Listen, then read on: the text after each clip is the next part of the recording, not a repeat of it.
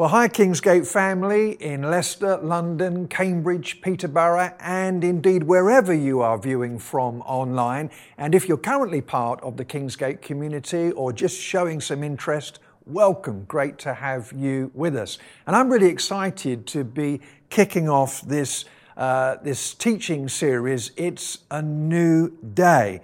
Our text for this series is going to be just a few chapters from the book of Acts, the story of the early church, a story of exciting miracles and mass conversions and angelic jailbreaks. And in this series, we'll be zooming in to a place where there had been no Christian church at all until the arrival of some Jewish Christian refugees. When they arrived in town, it was a new day for the city and indeed for the world. And that city was Antioch in Syria. Now, just to set all of this in context, what we're looking at is episodes that took place at least 10 to 12 years, some scholars say more, after the day of Pentecost, when the Holy Spirit fell upon the church in Jerusalem. They were empowered to reach the world.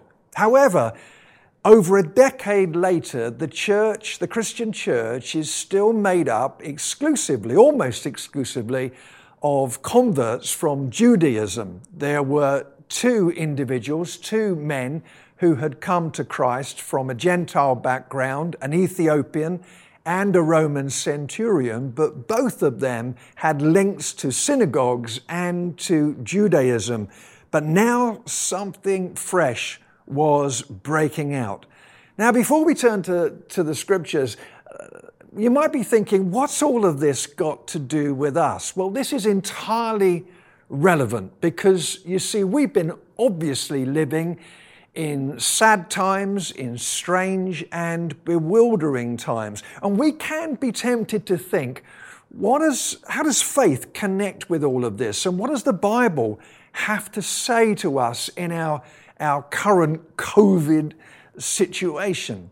Well, actually, the Bible, as always, is incredibly relevant. This is the story of a people who had been scattered, who were unable to gather as they'd previously enjoyed. They were also victims of a pandemic.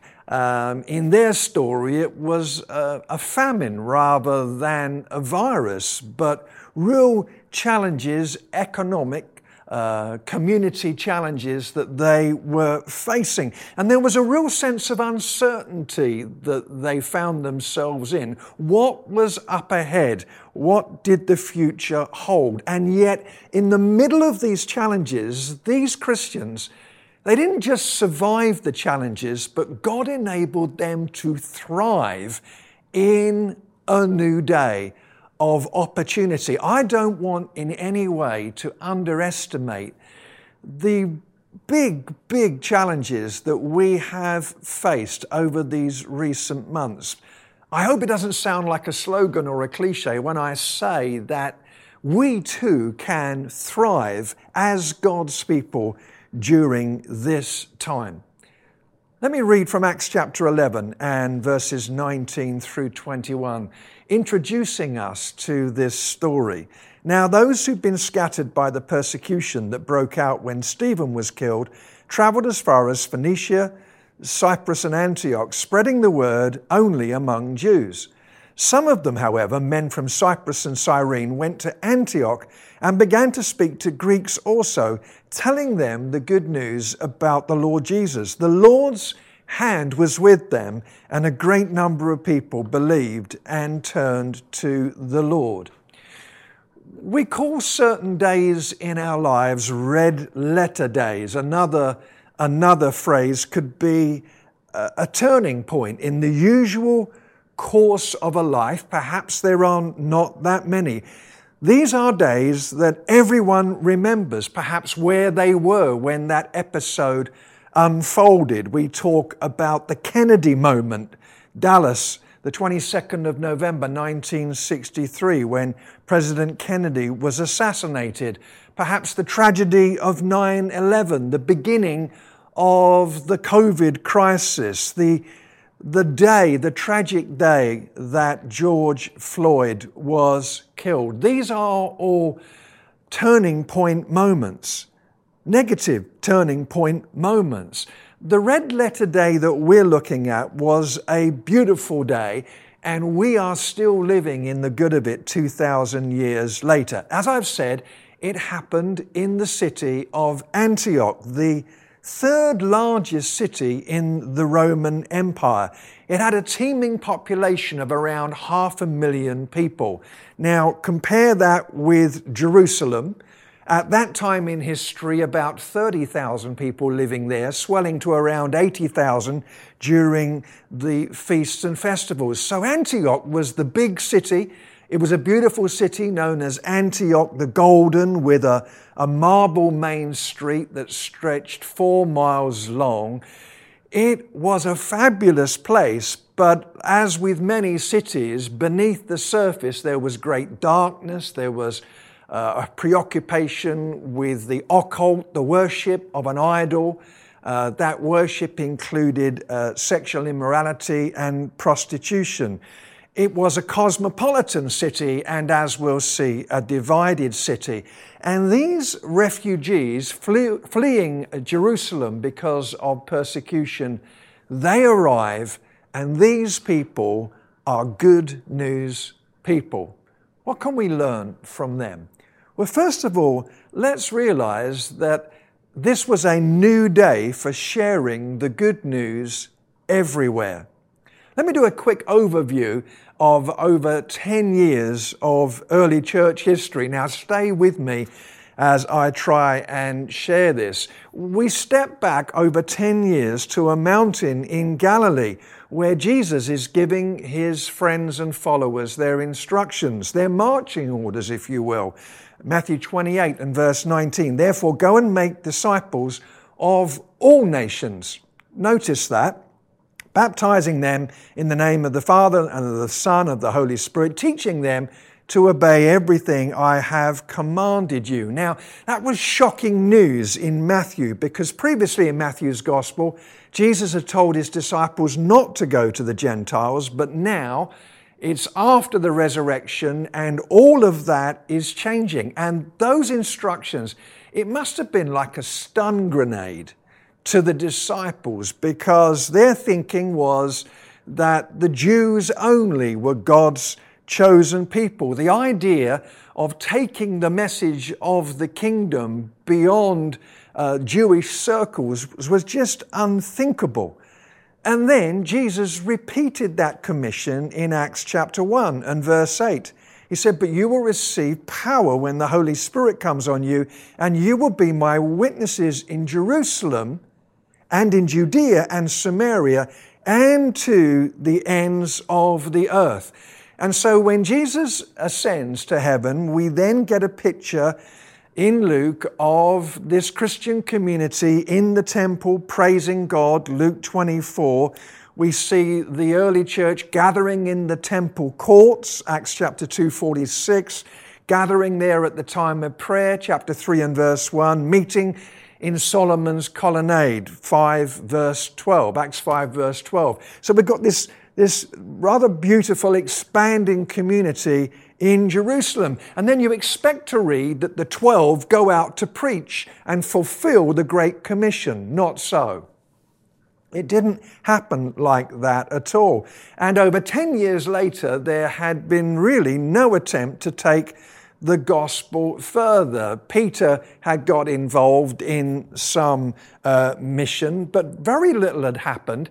There's an ancient legend that Jesus told the disciples to stay Jerusalem bound for 12 years and then spread the gospel, but there's no biblical evidence for that. And the stark fact is this: there was this strong sense in Jewish thinking that everybody else was outside of the possibility of God's love. They used to refer to the Gentiles as dogs. And we read in John 4:9, Jews do not associate with Samaritans. And now these Christian refugees arrive in Antioch, a divided city. originally with walls built to separate Greeks from Syrians, at least 18 different ethnic groups there.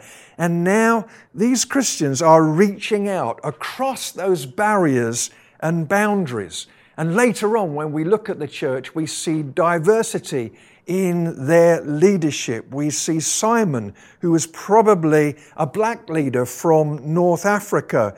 We see Manaen, who was probably from a privileged position in the household of Herod Antipas. From Libya, Lucius of Cyrene. What we see here is a beautiful portrait of a diverse gathering of people from all different kinds of ethnic and social backgrounds meeting together at the foot of the cross and finding Christ together.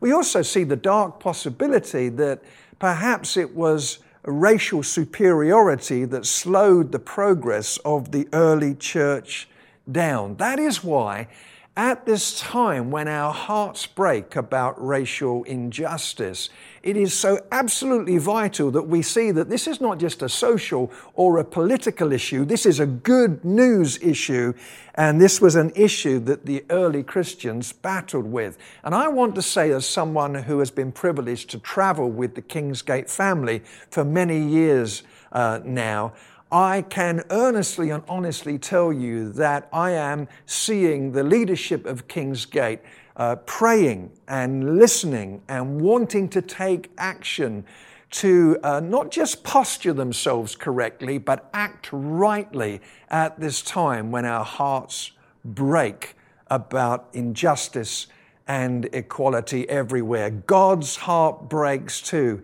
and action is being taken. This story was about good news being shared everywhere, but it was also a day of sharing the good news with everyone. Everybody was being reached across these barriers that I've spoken about. Now, how do you do that? Do you bring the Apostle Peter in? Do you bring a name in to share the message and hold a huge gathering in the city? Well, actually, it didn't happen like that. And when we look at the story, we see that the gospel was being shared, yes, in preaching and proclamation, but also in everyday conversation. And look at this. These early evangelists, we don't even know their names. Their names are not recorded for history. They are just ordinary people. Actually, we're all ordinary, and God only uses ordinary people because nothing else is available. Normal, everyday people reaching out and conversationally sharing the gospel. And by the way, that did involve speaking, actually talking. I remember in the early years of my Christian life, you just didn't want to sit next to me on a bus or a train because I would try and switch every conversation around to Jesus. And then there was this gradual switch that came in my life where I determined to live the life, and I thought, well, if I just live the life, then I won't have to say very much.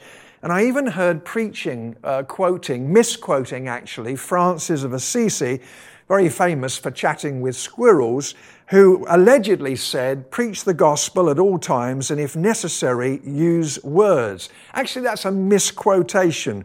What he actually said was all of the friars, all of the monks should preach by their deeds. He said it's no use walking anywhere to preach unless our walking is our preaching. And he used a lot of words himself, sometimes visiting 5 villages in a single day to speak about Jesus. Bringing the good news does involve speaking. It starts where we are with our story. These evangelists were refugees. They could have shrunk back into survival mode, intimidated as newcomers to the city. But no, they were sharing their story. Your story that you can share with that neighbor or friend is absolutely vital.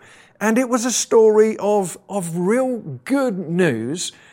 But let's remember that the good news is not only about the blessings that we can find in Christ or dealing with sin or meeting our needs. All of those truths are very important, but the gospel we read here is fundamentally about Jesus, and it is a call to follow Jesus. These evangelists, they stepped out, and really I've called them evangelists. Really, they were witnesses. We're not all called to be evangelists, but we are called to be witnesses of our faith. And they were bold. We read that Peter earlier had been instructed to reach out to the Gentiles, but we don't read about any Holy Spirit revelation in Antioch. It seems as if creatively, with flexibility, they just said, why don't we try sharing our message beyond the borders of Judaism? They were creative, they experimented, and they were also flexible as well. They're not talking in Antioch about a Messiah. That would make no sense to a non-Jewish audience. But they're talking about the Kyrios, the Lord, or the Soter, the Savior. These were common concepts in that part of the Mediterranean. They are being adaptable to reach their audience. They are being caring. They are being humble. They are not treating people as projects, but seeing them as people with a need for Christ, humbly reaching out. As D.L. Moody said, evangelism is one beggar telling another beggar where to get bread. And it was all of them. Let's pause for a moment and ask ourselves the question, as I'm challenging my own heart, have I lost my voice? Am I available, open, ready to speak up kindly? And sometimes it can just be so simple. Inviting someone to watch that service that's available online or participate in Alpha.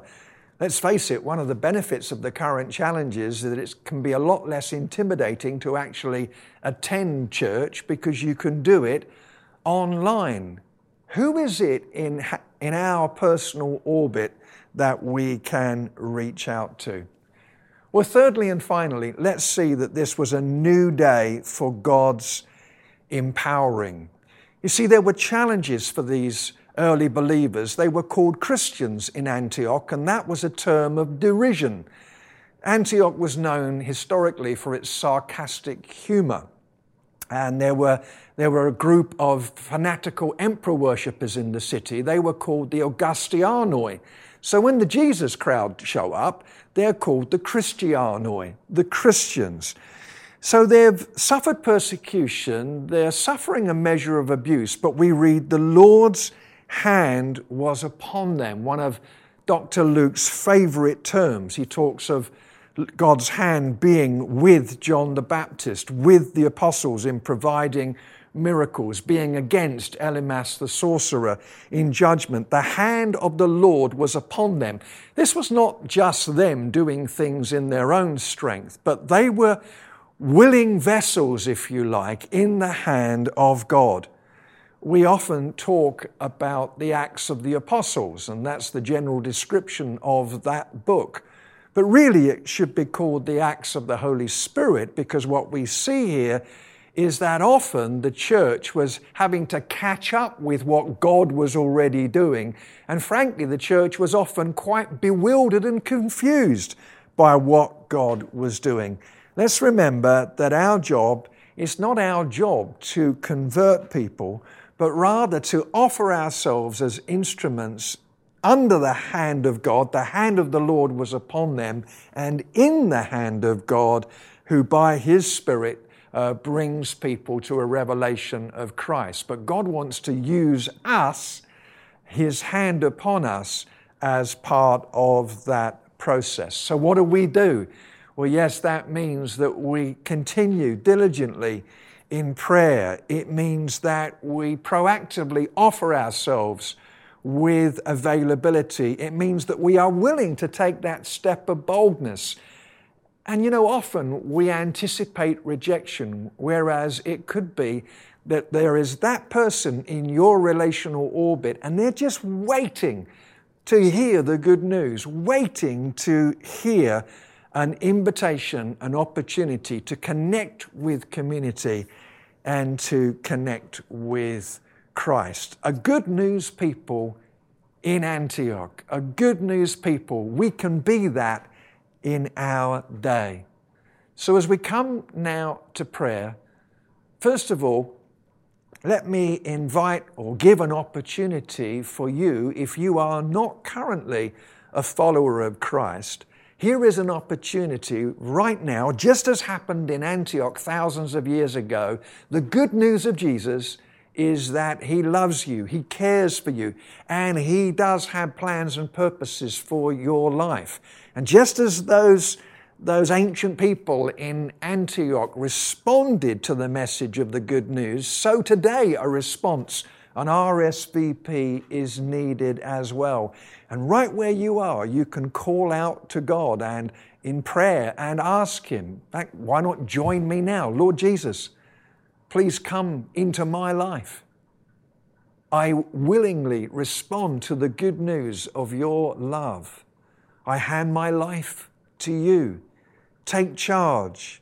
Be my Lord. Be my King. I, today, choose to become one of your followers. Forgive me, cleanse me from all sin. Take charge in my life from this moment, I say again, Lord, in Jesus' name. And if you have made that step today, please make connection with us here in the Kingsgate community. Help is at hand. And congratulations on making that wonderful decision. Let's also be prayerful as a Kingsgate community, turning to the Lord afresh and offering Him our availability. Yes, even in this season when we can be tempted to say, let's just survive it, let's get through. Let's offer ourselves to be bold in a way that perhaps we haven't experienced recently, asking Him for fresh anointing to share the good news, fresh opportunity to pass that news on. And again, let me say that this could mean inviting somebody along to Alpha to interact with all that's going on here at Kingsgate online. Many opportunities to do that. In their day, these people, unnamed, were good news everywhere to everyone under the power and help of the Holy Spirit, the Lord's hand upon them. May this week we experience exactly the same, the hand of God upon us as we are good news people too.